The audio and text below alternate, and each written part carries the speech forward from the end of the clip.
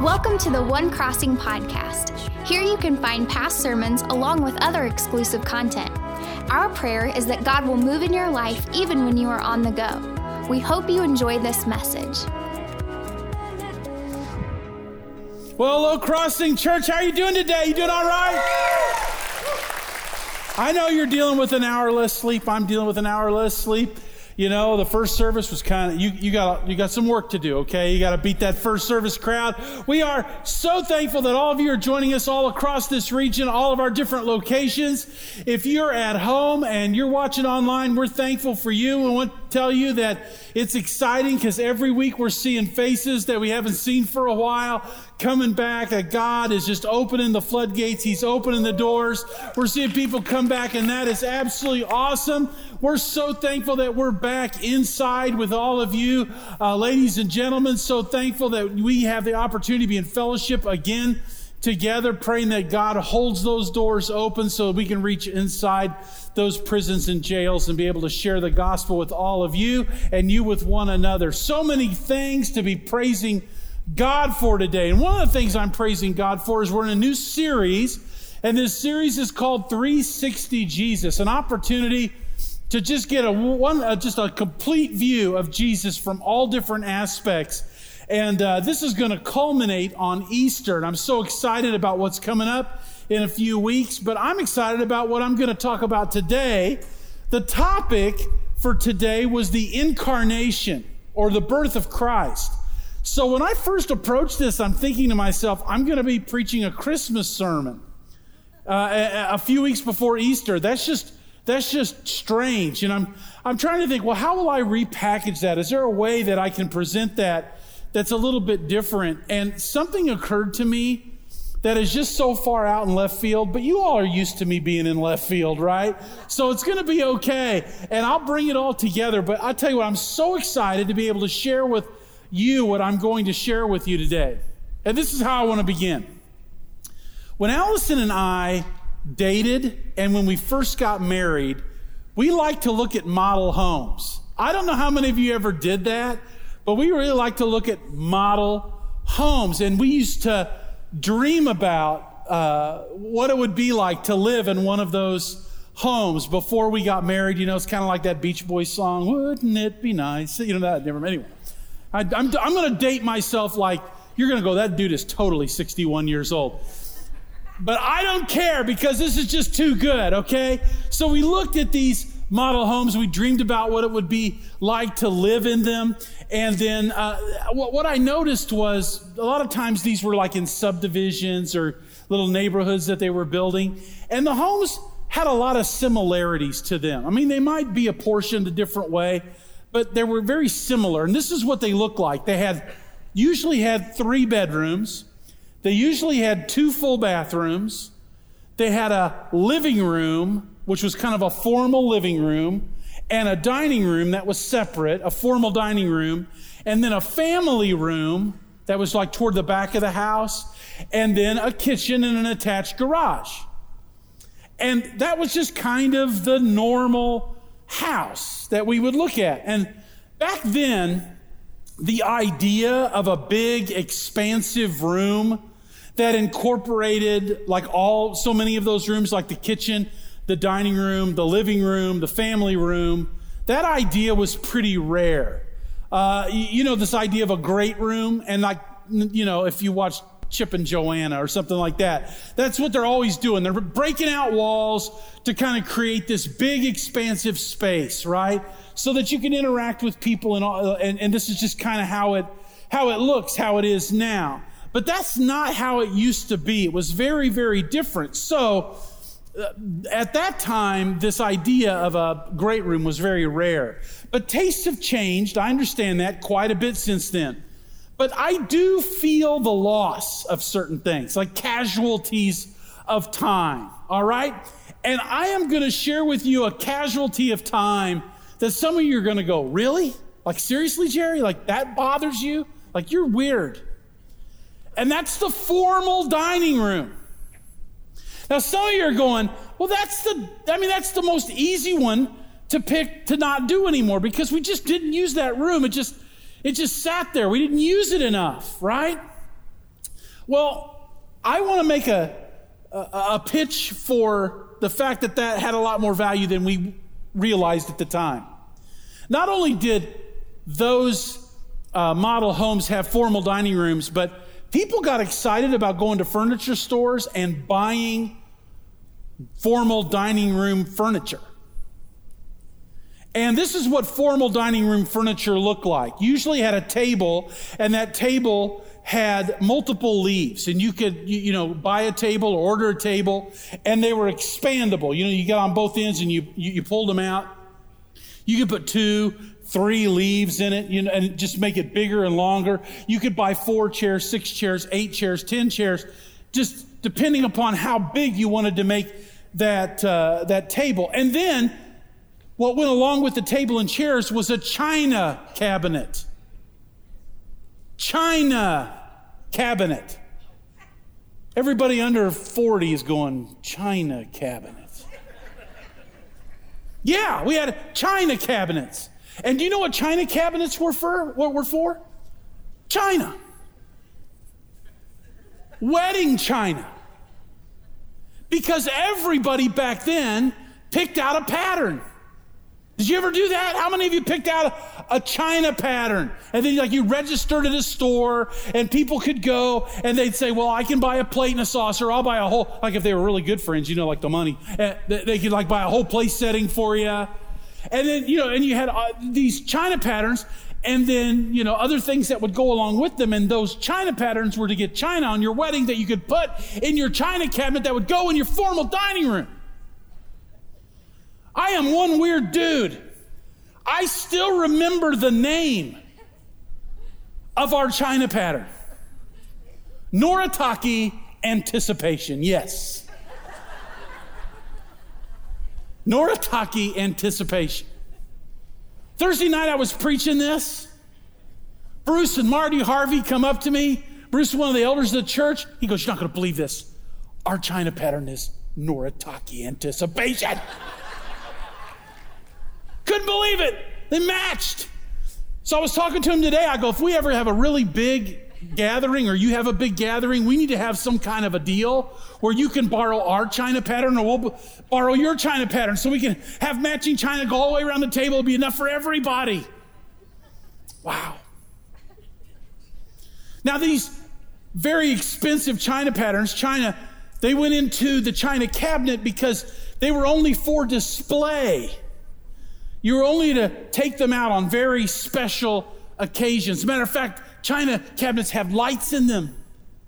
So you could turn on the light and go, this is our china pattern. Along with the china, you had special silverware. We had matching crystal that was Noritake Anticipation crystal that went with our china. And part of the dining room set was a server. You actually had a server that went in there. And what the server was for, primarily, was to set food on that was already prepared. And the reason that you had a separate room for the dining room, the formal dining room, is because people actually cooked in their homes.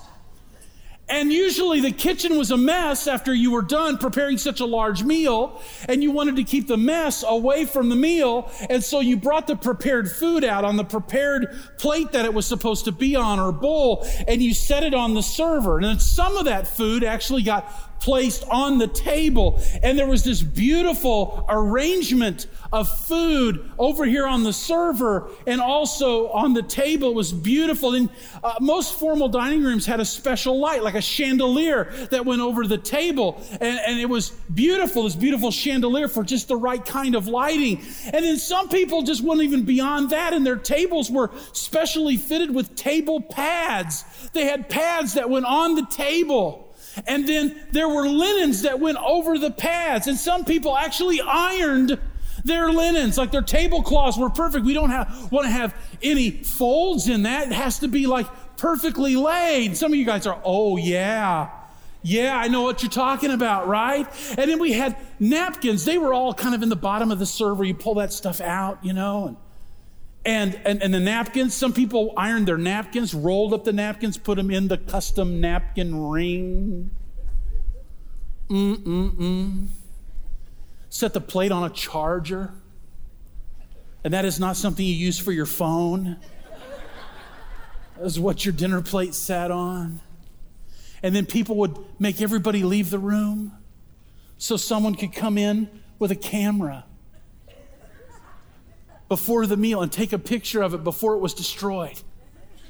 Because people were so proud of what they had created. It was this beautiful thing.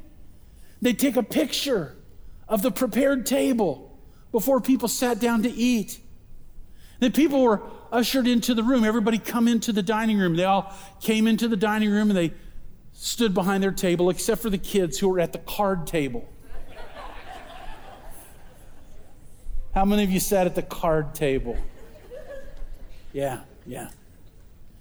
And somebody with the head of the table, usually the person whose house the host, would offer grace.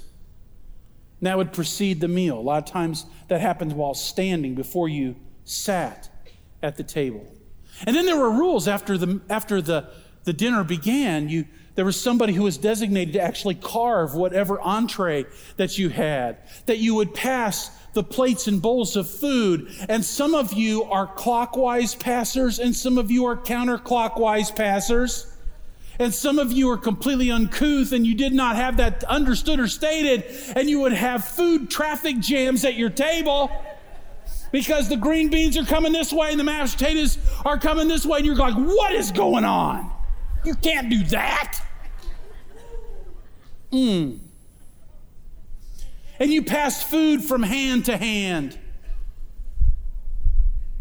And people ate that food and enjoyed that food, and then they eventually pushed back from the table, and then hands went on belts, and we'd lower it one notch less.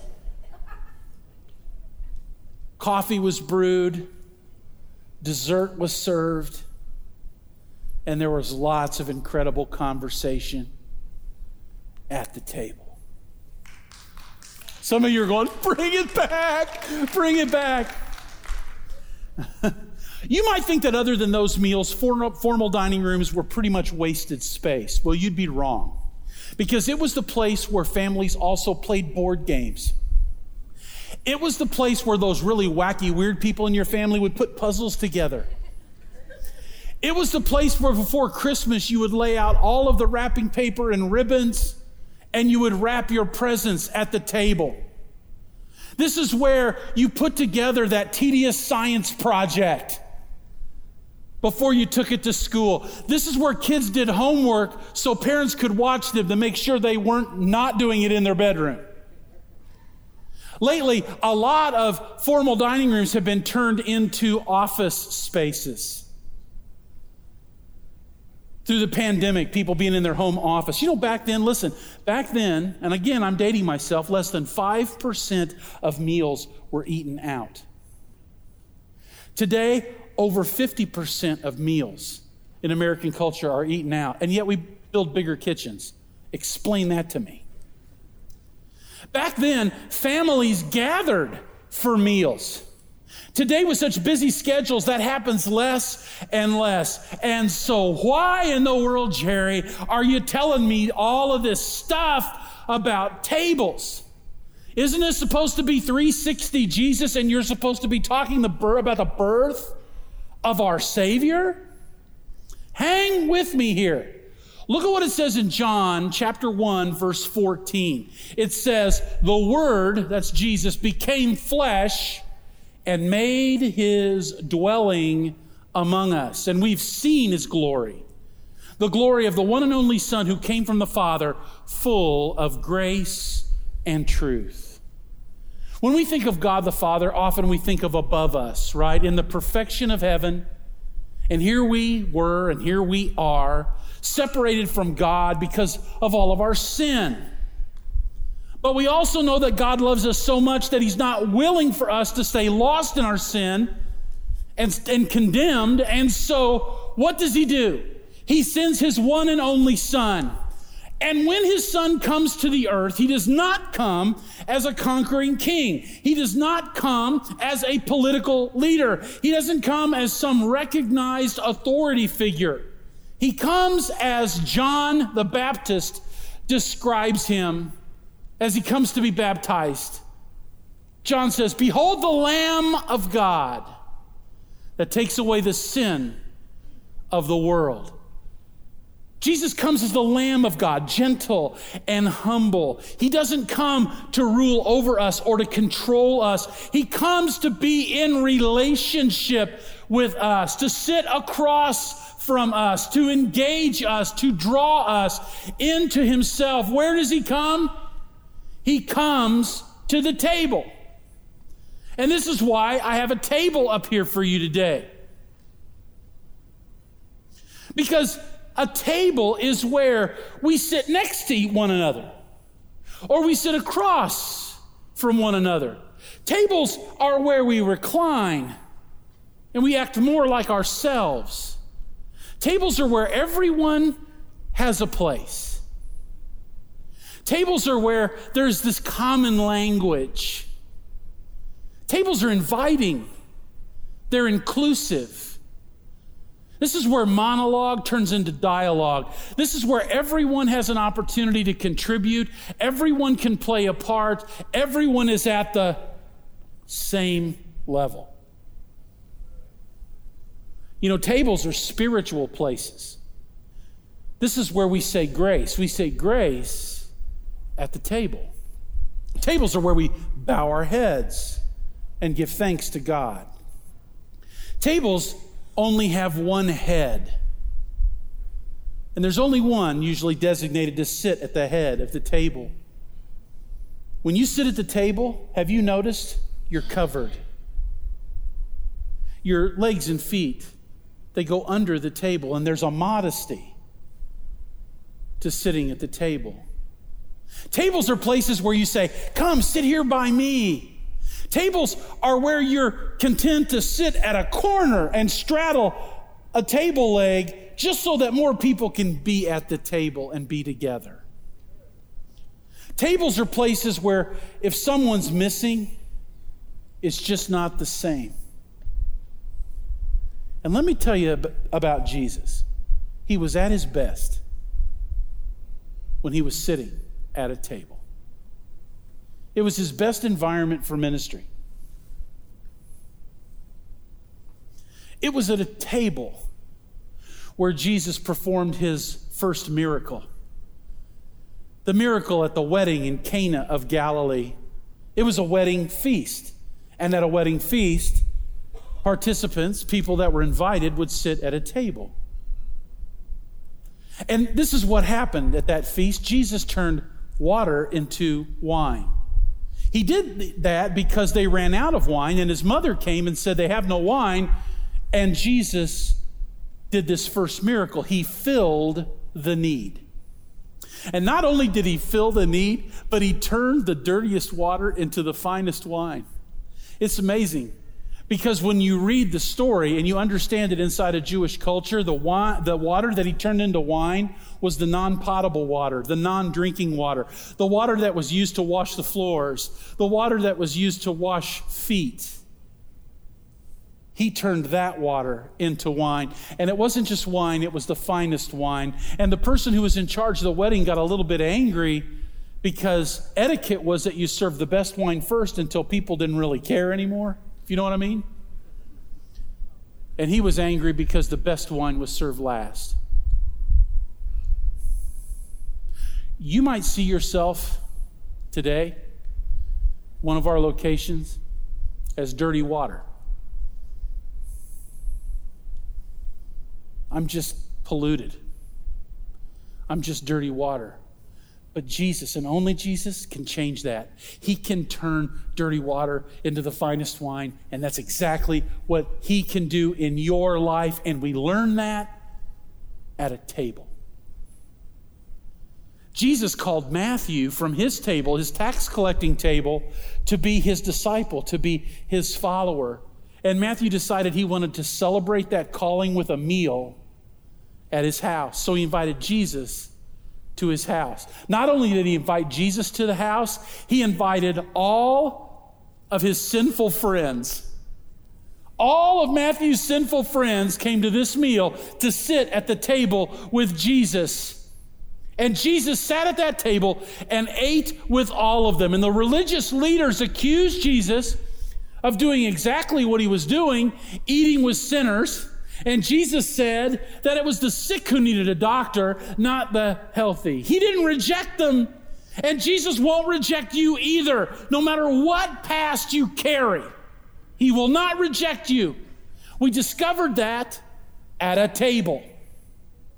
Jesus sat at the table of a Pharisee's house named Simon. And while he was eating at that table, a prostitute crawled over to him on all fours on the floor and washed his feet with her tears and wiped his feet with her hair and anointed his feet with perfume. And while this was happening, Simon, who owned the home and was conducting the meal, condemned Jesus in his heart for allowing himself to be touched by such a sinful woman. And Jesus used that opportunity to tell a story of a rich man who forgave two debts, one large and one small. Knowing that her debt of sin was large, Jesus looked at the woman and said, "Your sins, which are many, are forgiven." Jesus is at the table right here, right now, to forgive your debt of sin. You know what Jesus does? He sets tables on hillsides. He feeds thousands upon thousands of people with just a tiny bit of food. We have two stories in the Bible. One of Jesus feeding 5,000 men, another one feeding 4,000 men. But that didn't include women and children, so well over 20,000 people just at one sitting. And when Jesus multiplies that fish and bread and sets his table, he shows us that he can take what you give him and he can multiply it in ways that you could not even begin to imagine. When you sit at the table of Jesus, there will always be enough. Not only will there be enough, but there'll be more than enough. On those meals, they picked up 12 basketfuls of leftovers, and there'll be more than enough in your life. Another occasion, Jesus ate with friends, Mary, Martha, and Lazarus in Bethany. Martha was in charge of preparing the meal, and she was so concerned about making the meal perfect when her sister Mary was content to just learn at the feet of Jesus. Jesus had to remind Martha that Mary, her sister, had chosen the best, because sometimes it's more about the company than it is about the meal. At the table, Jesus teaches us that he needs to be the priority. There's a great story that happens at the table in the home of a guy that we know in the Bible named Simon the leper. Oh, wow. Wouldn't you like to go to a meal hosted by a leper? Except for this leper had been miraculously healed by Jesus. Leprosy no longer had control over him. And so it was enough to just be able to go to this man's house and see miraculously how Jesus had ministered to him. But it was better than that, because there was another guest at this meal, and his name was Lazarus. And this was Lazarus after he had died, and Jesus had raised him from the dead after he'd been in the tomb for 4 days. How many of you would have liked to have been at that meal? How many of you would have liked to have been sitting next to Lazarus so you could say, "So what was it like? Did you see a light for 4 days? Tell me." Imagine that.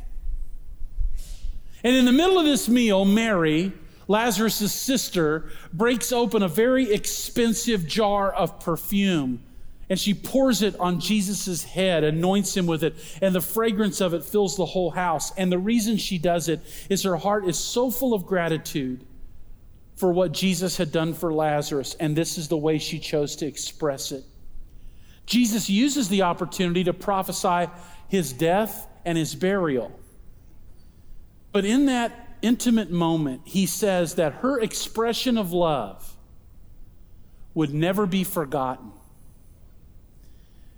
And I take from that God will never forget any of our expressions of love toward him. We witnessed that at a table. It was at the table that Jesus said, "This is my body, which is broken for you. This is the blood of the new covenant shed for many for the remission of sin." This is where Jesus tells us how he's going to solve our problem of sin. He does it at the table. He would take our place. He would take our punishment. He would set us all free by dying for us all. He washed our feet from the table. He showed us how to love by serving at the table.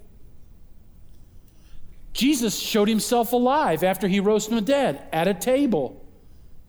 See, he was having dinner with two men that earlier that day, it was Sunday, it was the day he rose from the dead. There were two men walking away from Jerusalem to a town called Emmaus. And they were talking about what had just happened. And Jesus meets them on the road. And there's a miracle performed that they don't even realize. And that is they were kept from being able to recognize Jesus. And as they walked along, Jesus taught them. Matter of fact, he spent all day with them.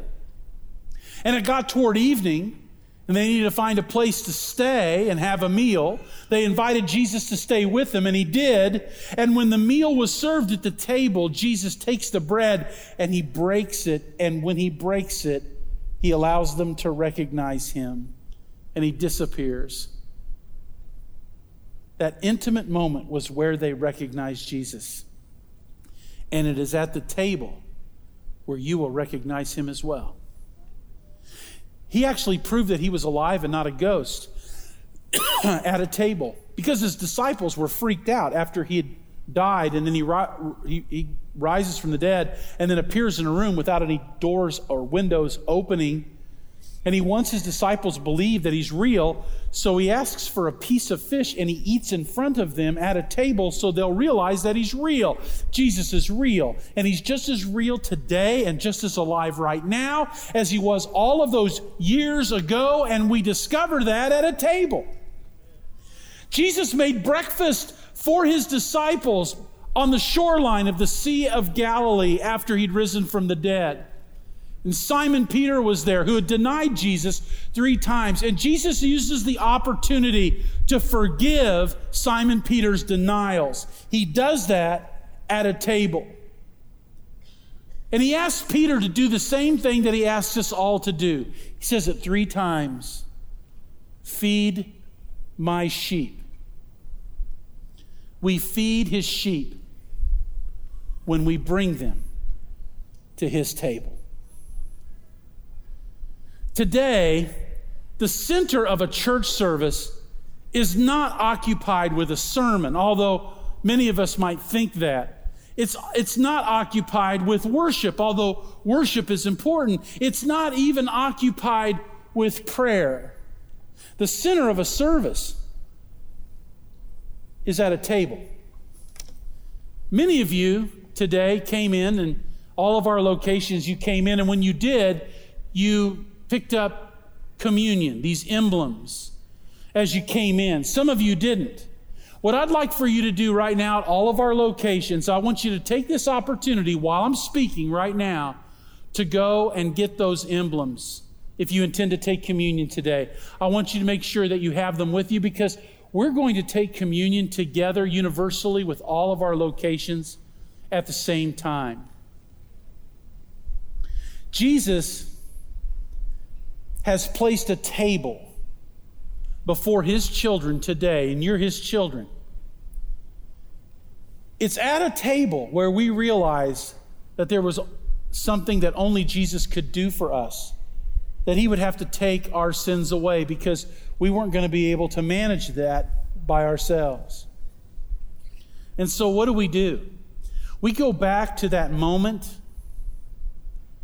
1,500 years before Christ was born, because that's what Jesus was celebrating that night when he instituted the Lord's Supper. That moment was a feast to commemorate something called Passover. It was the final plague that broke the back of Egypt and set captives free. 2 million of them. The death of the firstborn was prophesied by God, and the only way that the firstborn in that home would live is if you took a 1-year-old lamb, you sacrificed it, you caught its blood, and you put the blood of that lamb on the doorpost and the lintel of your house. And when you did, God said, when I see the blood, I will pass over you. And that's why it's called Passover. And so all of the Israelite families were spared, and all of the Egyptian families lost their firstborn. And that is what allowed the people to go. Jesus took the emblems of Passover and he changed their meaning. Actually, he fulfilled their meaning. First, he took bread. Now, don't take the bread yet. Just hold it in your hand with me. Would you just do that right now? At all of our locations, just hold the bread. Because this bread is symbolic of the body of Jesus Christ. And we remember that on the cross, he allowed his body to be broken for us. And when Jesus was celebrating this meal of Passover with his disciples, he took the bread and he broke it. And he said, "Take, eat. This is my body, which is broken for you. Do this in remembrance of me." Would you remember him with me right now?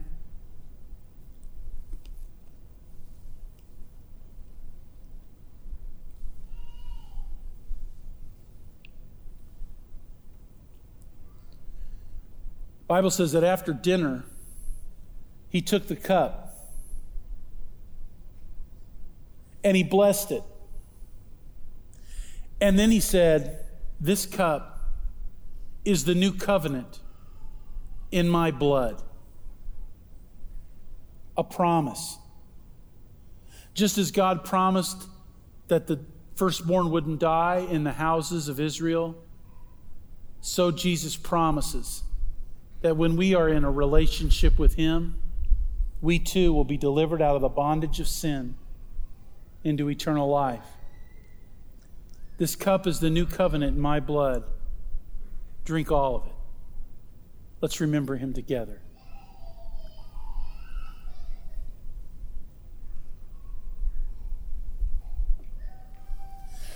That, my friend, is the center of our worship. It's why we preach sermons. It's why we sing songs of worship. It's why we pray. We do all of that because Jesus came to earth to sit at the table with us, humble, gentle, like the Lamb of God who takes away the sin of the world. He came to be that once and for all sacrifice for our sin. And just as he said on the cross, "Tetelestai," it is finished, so his work as the Lamb of God has been finished. And now I have the right to sit at the table, not because of what I have done, but because of what he has done, and remember what he has fully accomplished for me. Now, right now, at this moment, I'm looking forward to a day when I actually get to literally sit at the table with my Savior Jesus. I sit at a table in a spiritual way now, and so do you. But someday, I will sit at the table and I will see his face. And I will recognize him and he will recognize me. And the former things will be passed away. It says this in Revelation chapter 19, verses 6 to 9. It says, "Then I heard what sounded like a great multitude, like the roar of rushing waters, like loud peals of thunder, shouting, 'Hallelujah, for our Lord God Almighty reigns. Let us rejoice and be glad and give him glory, for the wedding of the Lamb has come and his bride has made herself ready. Fine linen, bright and clean, was given her to wear.'" Fine linen stands for the righteous acts of God's holy people. And the angel said to me, "Write this, blessed are those who are invited to the wedding supper of the Lamb." And he added, these are the true words of God. This is why we gather. This is why we scatter. This is why we share the gospel, the good news of Jesus.